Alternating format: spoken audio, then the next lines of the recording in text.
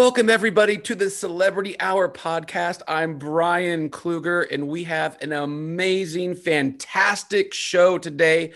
We have a legendary world heavyweight champion of music, film composing, and jazz guitar coming to the show today, Mr. Joseph Loduca. Welcome to the show. I've never been in a wrestling ring before. Thank you for inviting me.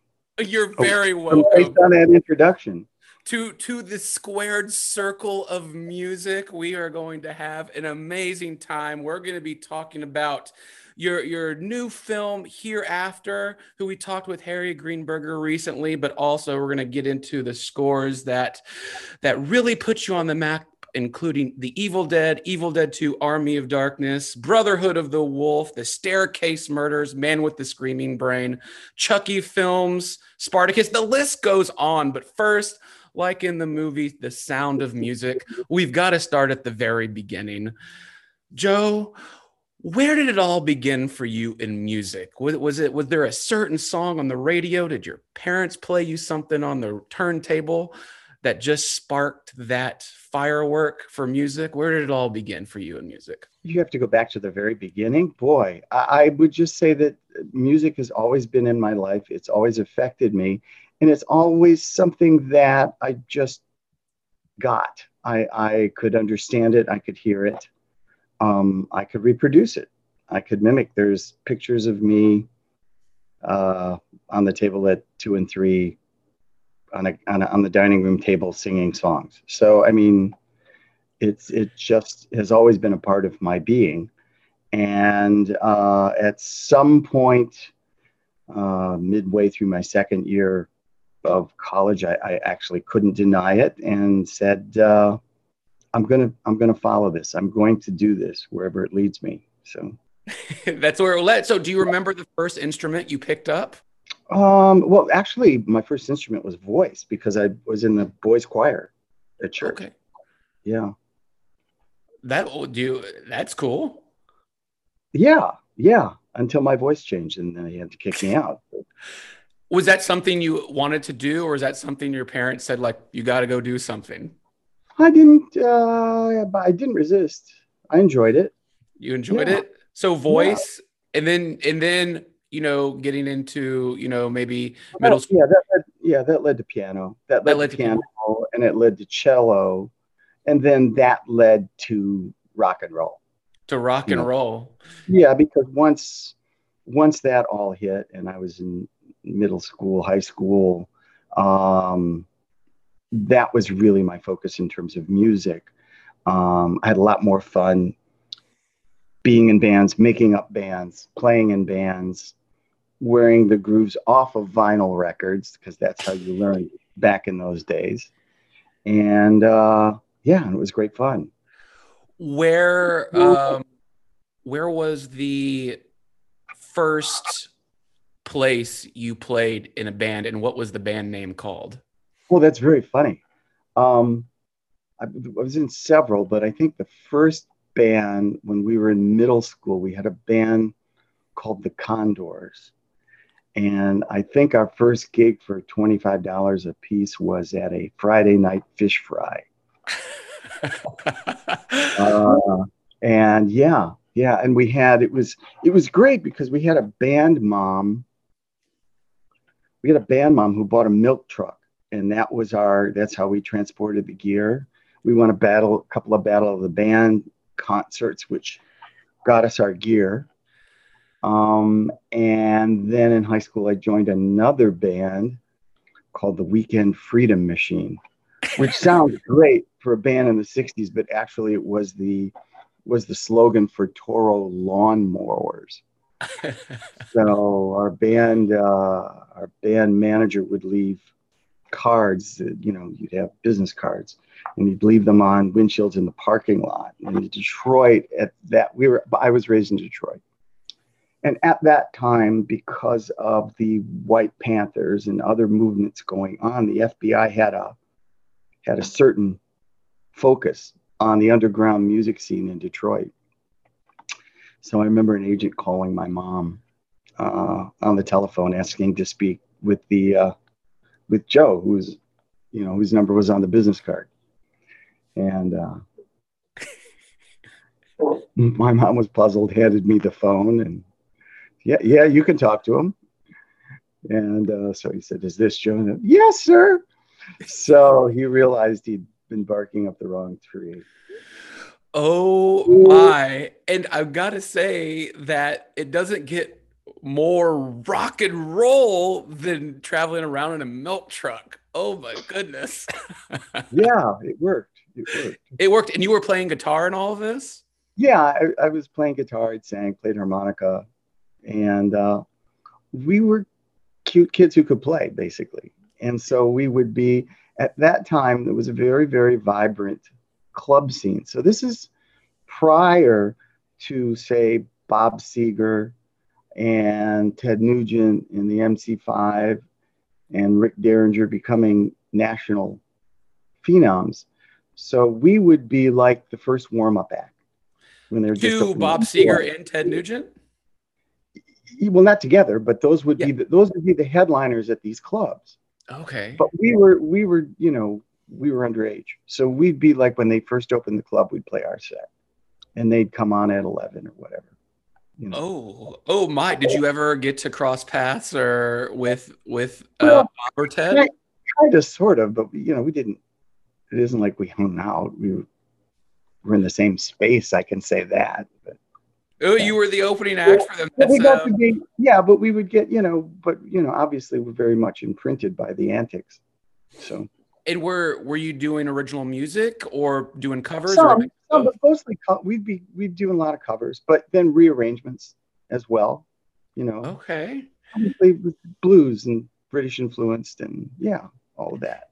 And if you don't mind me asking, do you still keep in touch with the original bandmates of the Condors, or? No, it was a different life. We've all gone our separate ways. All right. Yeah. Oh, that's amazing. That's great to hear. And so you moved on and you went to the University of Michigan and I believe New York. And is that where your love of film and music collided? No, I moved to New York to basically pursue a career in music as a working musician, thinking that going to the Apple would be a great place to test my mettle, especially because I really wanted to play jazz, and I wanted to study particularly with a guitarist composer, a man named Ralph Towner, who was really great who is a fantastic musician. Besides being a great composer, as a pianist, and also plays fingerstyle on acoustic, classical, and 12-string guitar. And that was very much something I was into at the time, because there weren't a lot of jazz programs. There were a few in the country. There weren't a lot of places to study classical guitar, and one of them happened to be in Michigan. So I was very lucky there. That was one of the few classical guitar programs. So you'd really, for example, at the University of Michigan, where I started college, there was no classical guitar program. There'd be no way to study that instrument and be part of the music school. So it worked out very, very well. And then from that, like I said, I really wanted to see what it was like in New York City, which was a great experience. But film composing really didn't begin when I returned and was introduced to Sam Raimi and Bruce Campbell and Rob Tapert. And that was in Michigan. And I believe, did you come across them by just word of mouth, or their studio, or they were working next to a magic store, right, where you can perform magic or whatnot? Yeah, I mean, I came back as a working musician, but still I hadn't finished school yet. So I was studying composition and performance, but still, playing for a living, really, at nights and weekends. And got into doing some studio work and met a producer who was also a filmmaker, who was also involved in helping Robin, Sam, and Bruce raised some money to finish Evil Dead. And he made the introduction, the fortuitous introduction. And from then, it was like peas in a pod. It seems like y'all just became instant friends, correct? Well, I think the idea was we were both just at the beginning of our careers. You know, Sam and Bruce had a lot of experience making Super 8 films and pursuing this as a very, very serious hobby. Um, and we're embarking on their first feature. And I was seriously studying music and about to, you know, try to launch after receiving my credentials. And so we went on that part of the journey together.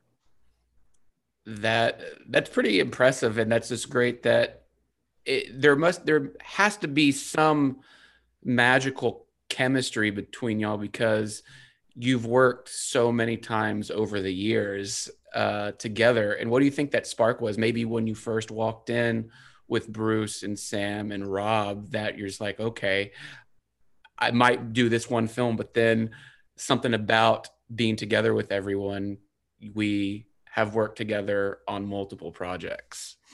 Was there that spark? Well, I think the spark was um, fortunately I had enough musical chops, even though I had to really figure out with very primitive tools how to make music to picture because it wasn't like it was now with digital files and DAWs and such.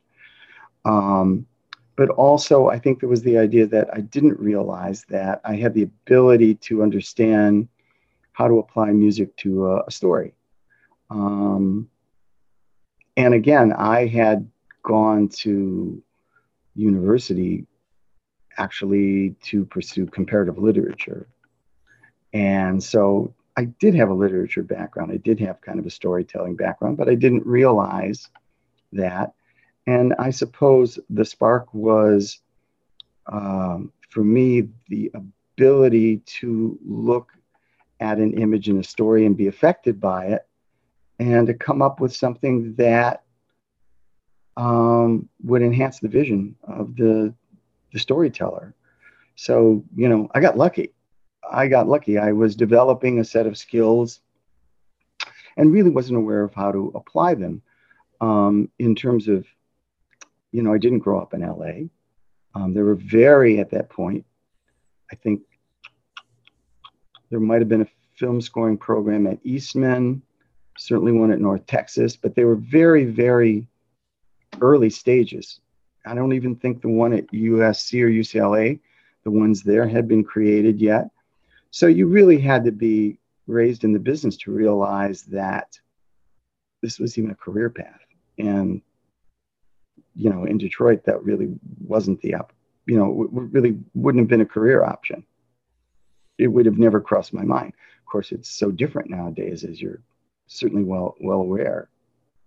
Right, right. And so I guess with your first film or with the first Evil Dead film, how have things changed for you personally in regards to making music with those sort of old school, those vintage toys of your craft to now? Because I would, and ha, did did Sam Raimi actually just give you free range, like go for it, do it, or did he have a lot of input over the years as well as Bruce? Or were you just like, okay, I'm going to go in this, I'm going to get some nature sounds, I'm going to get these orchestral sounds for this? How did that all come together for your first time?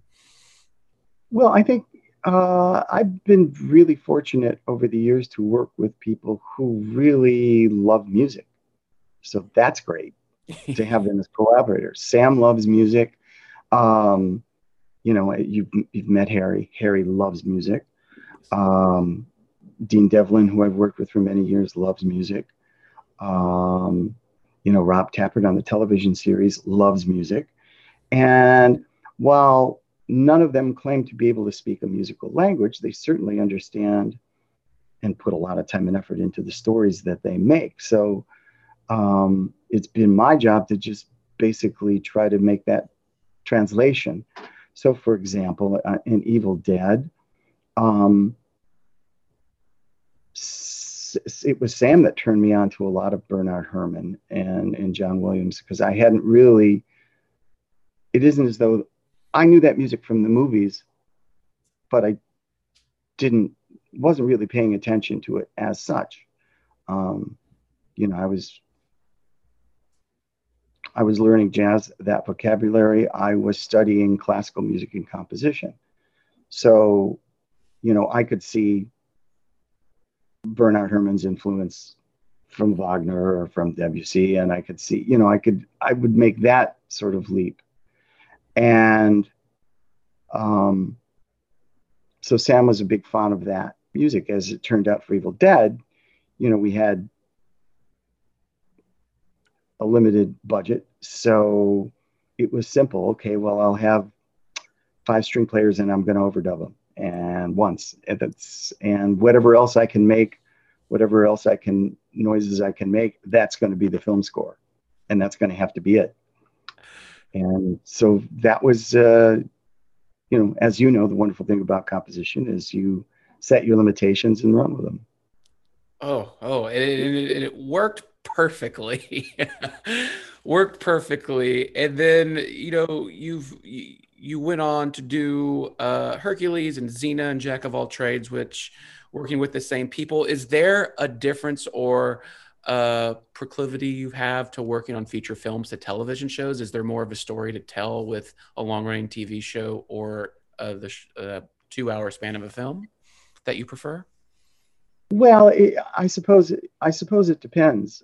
I think that very often, obviously, with film, you're drawing out a single story. So Hmm. generally speaking, you've got more landscape, if you will, and you have the opportunity, perhaps, to create an entire world, a complete compositional world, if you will. Um, and with television, you're beholden to the story. Um, Things are going to move faster.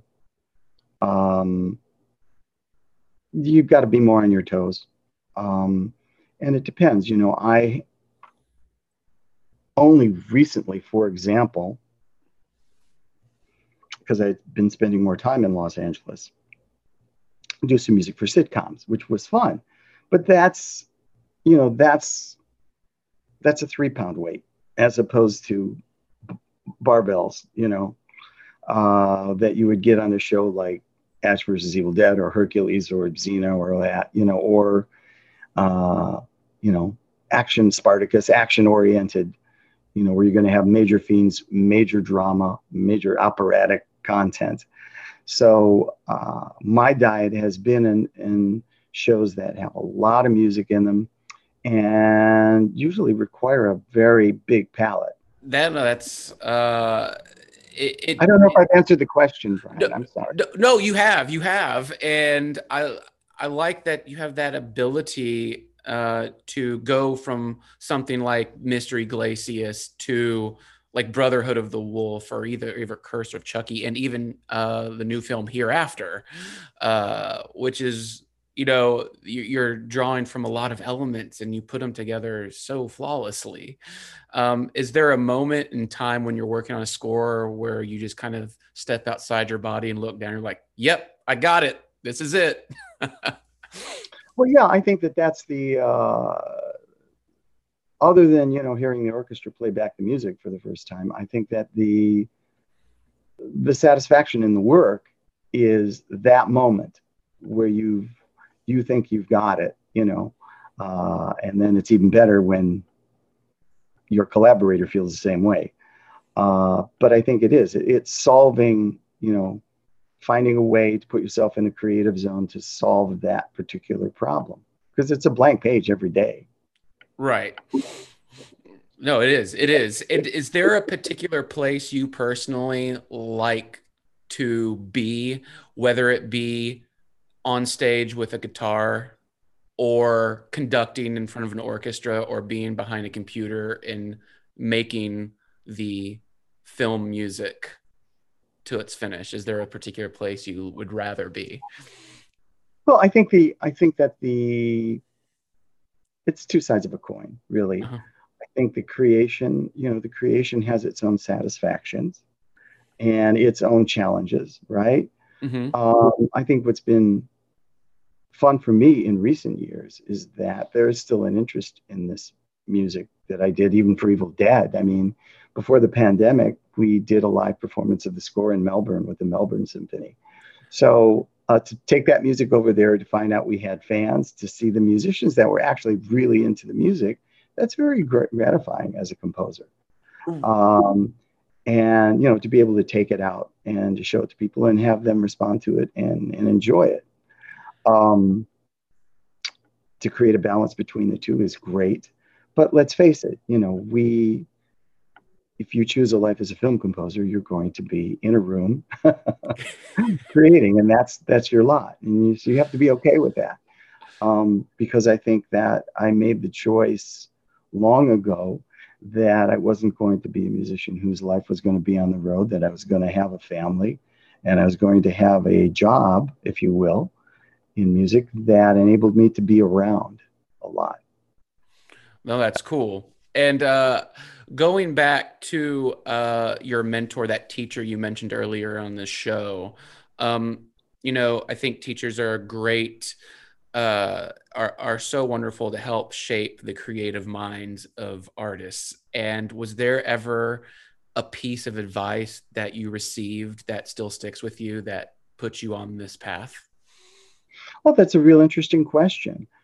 I think that if you have, if you will, you call it the spark, if you have that within you, just being around someone who has dedicated themselves to the pursuit and has discovered these things along their journey and have a particular perspective that they've developed, right? You're going to get that by osmosis. So I think, just like anything, if you're around people whose game is high, they're going to up your game. And that goes for filmmakers as well. Any type of collaborator, really. All right, all right. I like, oh yeah, being in a room and it's like it creates the ideas. I enjoy that. Also, I want to go back to the Melbourne thing. You revisited and got to kind of remake, redo, reboot the scores to these movies you did. Oh my God, has it been 30, 40 years ago? What's that like? What's coming back to your original starting point and getting to revisit and redo this and put it in front of an audience? What was that like? It was just it was an idea that I had. I get these ideas from time to time. But over the year, Evil Dead just doesn't, it just doesn't die, right? As you said, 40 years plus, and it's still making the rounds every Halloween. And it still appears high on the lists of the greatest horror films of all time. And it occurred to me at some point that, it was my very first film score. It's probably, oddly enough, probably some of my best known work. And so it was very strange to consider that. And then when I was often approached to re-release the recording, it occurred to me to have this idea where that if I had that same ensemble, what might I do with it today, right? And some of the sounds, for example, that are available to us through the software today, how would I approach that? So I wrote a suite away from picture. I took it to Mondo Records, who's, as you know, and probably your fans know, it's this great vinyl company out of Austin through Alamo Drafthouse. And they had suggested, oh, wow, why don't we do this to picture? And why don't we put on a concert? And we'll do 2 nights and we'll film it. And of course, they really don't know how to do that. That's not their focus. But they put that idea in my head. So this suite that I wrote, I had turned it into the full score and took it to my agent and they said, let's put on a show. So we actually did do it in Los Angeles at the old United Artists Theater downtown LA, which is now the Ace, called the Ace Hotel. And we put on this fun concert. Bruce Campbell was our MC for the night, and we played it live to picture, as folks are doing nowadays. And we had so much fun with it that one of the companies that takes these ideas on the road followed up with selling it to Melbourne, and we were off and running, and probably had the pandemic not happened, we would have probably performed it the following year and the following year. But it was the idea of revisiting it and writing some different music for that ensemble, because I've done a fair amount of horror over the years and always get a full orchestra, which is wonderful. But I think the chamber idea is creepy, in many ways creepier. So I thought that to prove it to myself and maybe somebody else that it was also a valid approach, it inspired me to write that. And then the result, I mean, it went gangbusters. Well, it was fun, and it's a double album on Mondo, and they've sold a lot of them.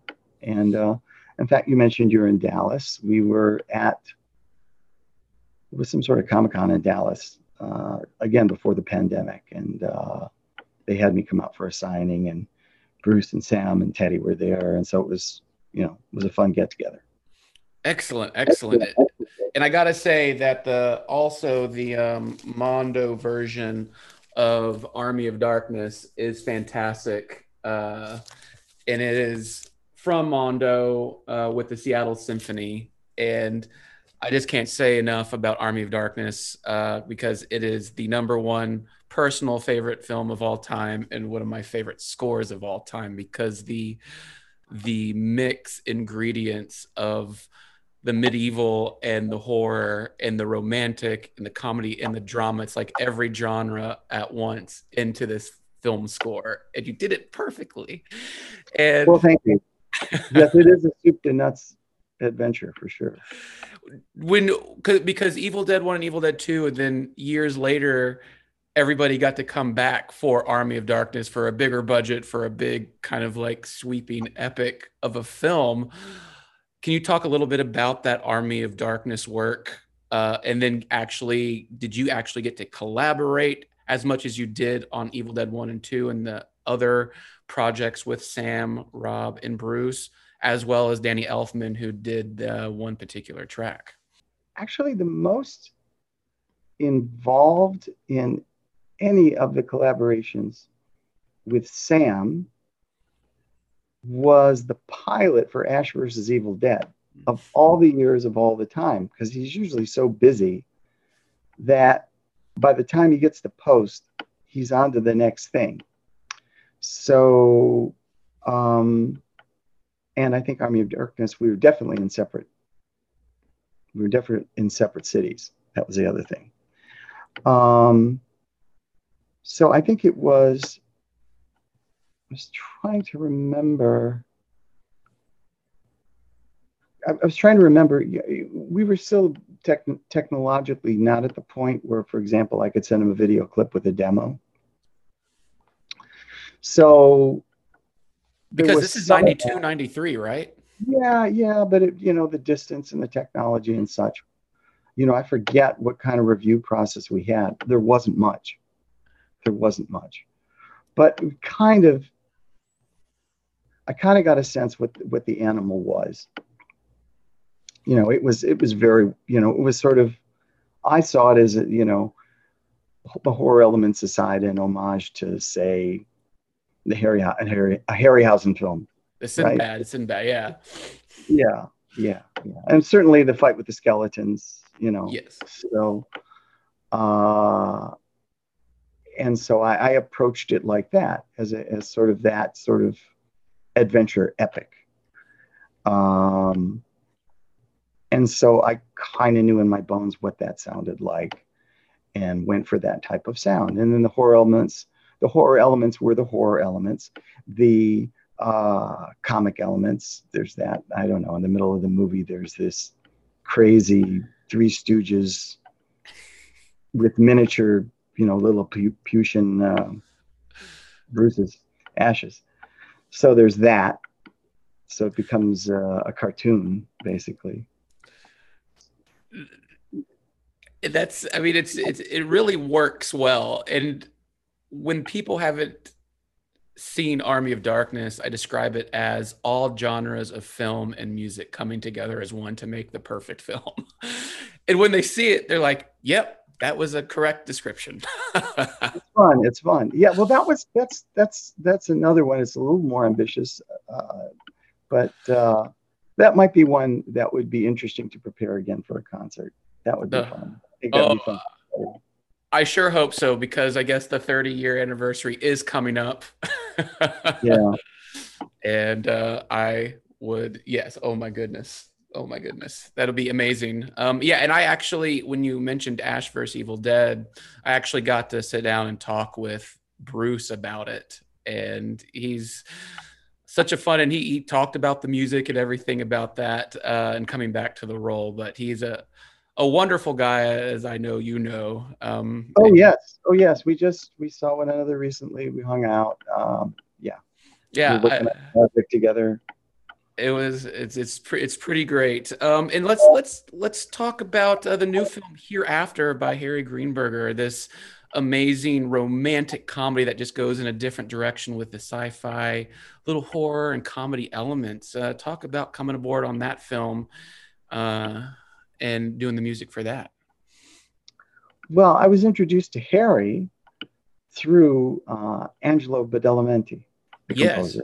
who does David Lynch's stuff, right? All of David Lynch's stuff. And it turns out, we found out many years ago that we are actually cousins.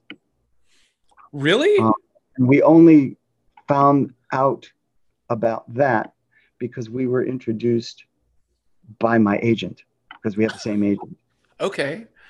But within minutes, we found out that actually, our heritages are from the same little town of 3,000 in Sicily. And of course, connecting the dots wasn't that hard.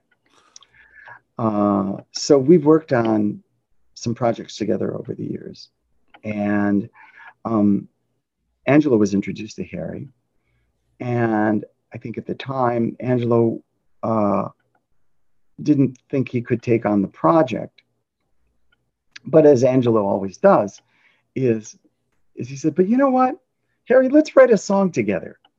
There's always going to be a song with Angelo. He's a great songwriter and a fantastic melodist, right? And of course, I can see why Harry was drawn to Angelo. I mean, his music is haunting and romantic and melodic, and it seemed like that would certainly be a great blend for this music about, the dating in the afterlife. And so we met with Harry and kind of went over the film.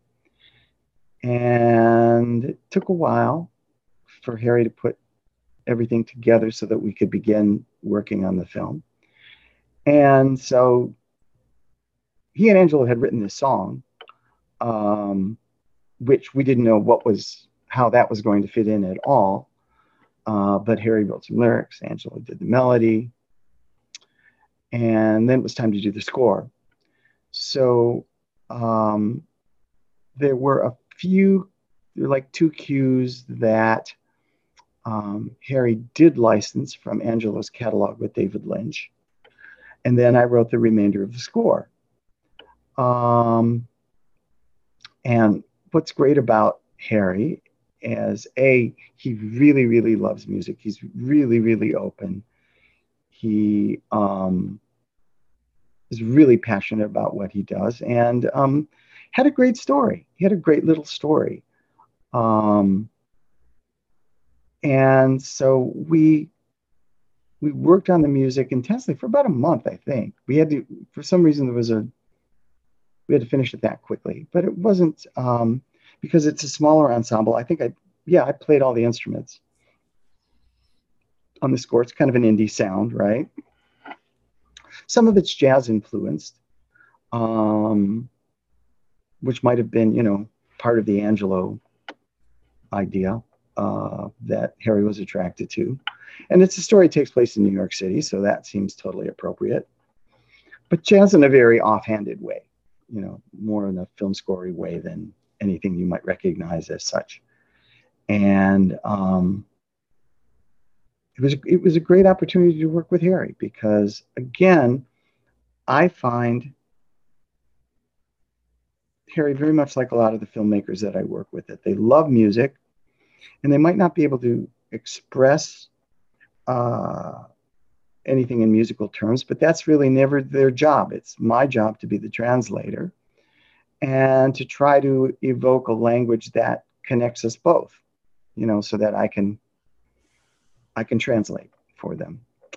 And it worked out very well. As you know, Harry's very verbal, and he had some temp that I don't know that he had a lot of experience with temp, because he was choosing a lot of things, like, say, there'd be like Pink Floyd things and David Crosby, there'd be like these weird sort of pop things that really didn't work as temp music at all, but you could maybe see that there was some sort of starting point, that you could maybe grasp onto and then find out the essence of what it was, whether it was the texture or the tempo or something to hook onto, and just kind of go off and do your own thing after that. So it was interesting because he's got some songs too, some really nice songs that work out well with the show, with the love story in and of itself. And writing in and out of those was part of the assignment. But I think that it's a beautiful, sweet story. It is. And it's a very New York story, with New York language. The dialogue and the interplay and the questions and the existential questions asked about being single in the afterlife. There's a very hairy New York quality to all of it. I think it's a very entertaining film in that way, and I think people are going to enjoy it. I think so too. They're definitely going to enjoy the score, and I love that you found your cousin from in the same town as Sicily. My grandmother's family and grandmother are from Sicily as well. Really? Yes. What part? I'm trying to remember what part. You know what? I'm gonna have to get back to you on what part of Sicily, but their names were the Alessis. And they came over in there, came over, and a lot of them are still in Brooklyn. So yeah, well, New York obviously is ground zero for everybody. Yes. But yeah, a lot of them are in Brooklyn. But yeah, no, we called her the Sicilian godmother, and she every Sunday growing up, she would make the homemade meatballs, sausage, Right. we call it the rest stuff. That's what we did as a family every Sunday. Well, and that's the funny thing is that, I understand Angelo's music, I believe, on a genetic level. There is a genetic thing to music. It really is. And I get it when I hear like these Italian scores or Italian music. It just like the sound brings me back to that place. And I've never been to Sicily, and I've always wanted to go and just hear the music, have the wine, have the food, and just sit out there. One day it'll happen. One day. So let's get into some fun questions. I noticed behind you have some instruments. What is the most curious? What is the strangest instrument you own? I've got a lot of them. I mean, a lot of them are in cases. You see a little display cabinet behind me that I made up of mostly, I think, flutes, if I were to look at that, or some reed instruments. But, having worked, I guess it started with Hercules. Well, Hercules, Xena, particularly, Brotherhood of the Wolf for Native American instruments. Spartacus, again, back to the Arabic world. Xena for anything that happened in the globe, because her journeys were to India, to China, to Japan, and so the opportunity was, those assignments were really kind of my degree in ethnomusicology, if you will. Uh-huh. So generally, initially, I would hire these virtuosos on these instruments and then get curious and pick them up myself and, get proficient enough that I could play film score shakuhachi or film score, duduk, and it just kind of grew from there. I couldn't tell you the most unusual one. There's one that's back there that I think is a very interesting instrument that I really haven't explored, and I'd never heard it on a film score, but I believe I recently heard it. And it's called it's a Vietnamese instrument, and it looks like a stack of bamboo pipes, vertical, different lengths, and it's a reed instrument, and you close the holes to be able to articulate a particular reed. You blow into this big thing, and it's covers maybe it's diatonic, and it maybe covers, I don't know, octave and a half. So you play these sonorities with it, right? These different sonorities. And it's really cool. I've never really used it, although I've sampled it. But I believe it's the theme to The Mandalorian. Okay. It's that instrument.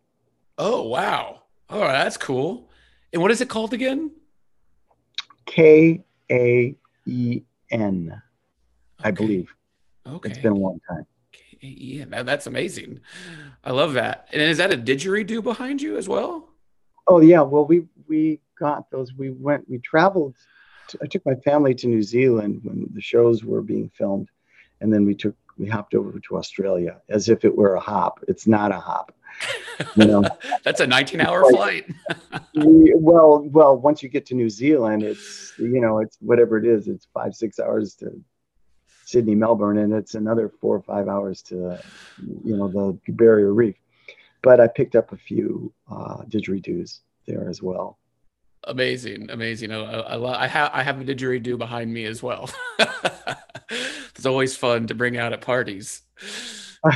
Just rip and didge, you know? Yeah, right. It's good. It's good. All right. Next question. Besides the fish fry back in the rock band days, what is the most unusual place you played in a rock band or played on stage? And in addition to that, the coolest place. The coolest place. It's so long ago now. I mean, it isn't as though, once again, these were, I could tell you some of the most fun places. Yeah, fun places. Yeah, fun places. Before I made the wholehearted leap into film scoring, my band had a brief tour of Europe, as the jazz musicians do in the summer, right? Usually those festivals are June and July. And what was really fun was playing in Pori, outside of Helsinki, Finland, because it's this great festival on an island, and you realize that the country is shrouded in darkness most of the year, but we were there when the sun sets at 10 p.m. and comes up at 1 p.m. So this just means all these beautiful blonde Finnish people just party. It's like crazy. It's continual, and families and all that. And it was probably the most joyous festival I can remember. That's cool. Oh my goodness. Doing it in Finland. Oh my goodness. Yeah. I have a serious question for you now. Very serious. Is it mandatory to do an air guitar with Billy Gibbons in an elevator?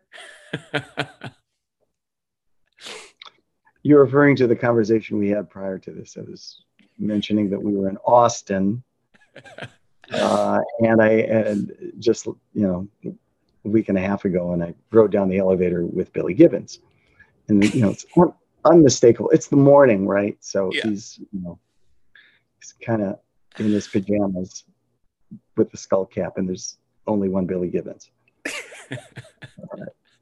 So I couldn't resist the temptation. How are you? How are you this fine day, Mr. Gibbons? They just gave you an air guitar salute. Yeah, no. I could have gone off on it, but I didn't. There wasn't that much of a conversation. I think he was still coming too, but That's great. That's great. probably was performing in the 4th of July, but it's unmistakable. I suppose, you're always surprised. Yes. I was surprised. I was a little surprised at how actually slight he is, and perhaps how old he is now. But again, I've seen this happen. I've seen it happen with actors. They're going. How are they even going to find the set? How are they even going to get to where they're going? Can they even walk? And then the red light comes on, and the light just shines out. It's an amazing experience. So That's I think that's a special gift. that is a special gift. Are there any particular music moments, music swells, music cues in films that have stuck with you over the years, not just from your own catalog, but other movies you've seen? I suppose there's these sort of watershed moments where some composer is doing something really different that you haven't heard or haven't had the opportunity to hear in conjunction with film, and and that makes an impression where somebody really steps outside the box. I mean, for a long time, the sort of John Williams narrative approach to scoring was de facto. And whether it was a romantic comedy or whether it was a drama or whether it was an action adventure music, the palette was pretty much the same. And the devices used were pretty much the same. So when somebody steps outside the box, your ears perk up. I mean, early on, it would be things like scores like Jerry Goldsmith, Planet of the Apes. Okay. Certainly moving forward when Thomas Newman hit the scene, with something like The Player, the idea of including an improvisatory or what appears to, well, no, I kind of know it for a fact, as an improvisatory ensemble in conjunction with an orchestra, and having that with a very, very tasteful palette of sound design as well thrown in. That was a mix that was new at the time and is still, influencing in its own ways a lot of things even you hear today. I think that sometimes it's it's about the filmmaker being brave. I mean, Stanley Kubrick with 2001, with The Shining, not necessarily even using film composers per se, but just that pairing. And same way with There Will Be Blood, right? And the Johnny Greenwood stuff with the strings. It's like, wow. Here's this drama set in the late 1800s with Penderecki. It's like, yeah, that's cool, right? Mm-hmm. Nobody thought of that. I think heard things recently, what Nicholas Bertel is doing with, say, Underground Railroad, where you have essentially a very beautiful, beautifully told story, filmically, but yet there's these very well laid opportunities. Not, it's not like it's wall, there's no wall to wall. There's just particular scenes that just go on visually. And that the music is so appropriate, but classical in its influence, which again is kind of throws it into this other world, makes it very, very otherworldly, and goes along with this sort of Garcia 100 Years of Solitude type of story, really, The magical realism, yes. Yeah, yeah, exactly. They're great combinations, and again, a lot of it has to do with the imagination of the filmmaker to allow for that to occur. Right. And I love that you brought up Kubrick, because his element of having the classical music with every one of his films is amazing, except for Full Metal Jacket, which was, the Vietnam pop music, rock music of the time. But, when you mentioned The Shining in 2001, those scores are, that classical side you talked about is amazing. And is in particular with 2001, to really round this whole discussion up back to the beginning, that main theme of 2001 Space Odyssey, when the titles come up, one of the best pro wrestlers in the world, Ric Flair, that's his theme music every time he came out. It all comes back. It's there for the taking, I suppose. Right. Yes, for sure. He introduced Strauss to a whole new generation. Correct. And that wraps up this episode. Joseph Loduca, thank you so much for coming on the show. The spotlight is on you now. Tell all the listeners, all the viewers, where they can find you online, find your music. Yeah. It's out there.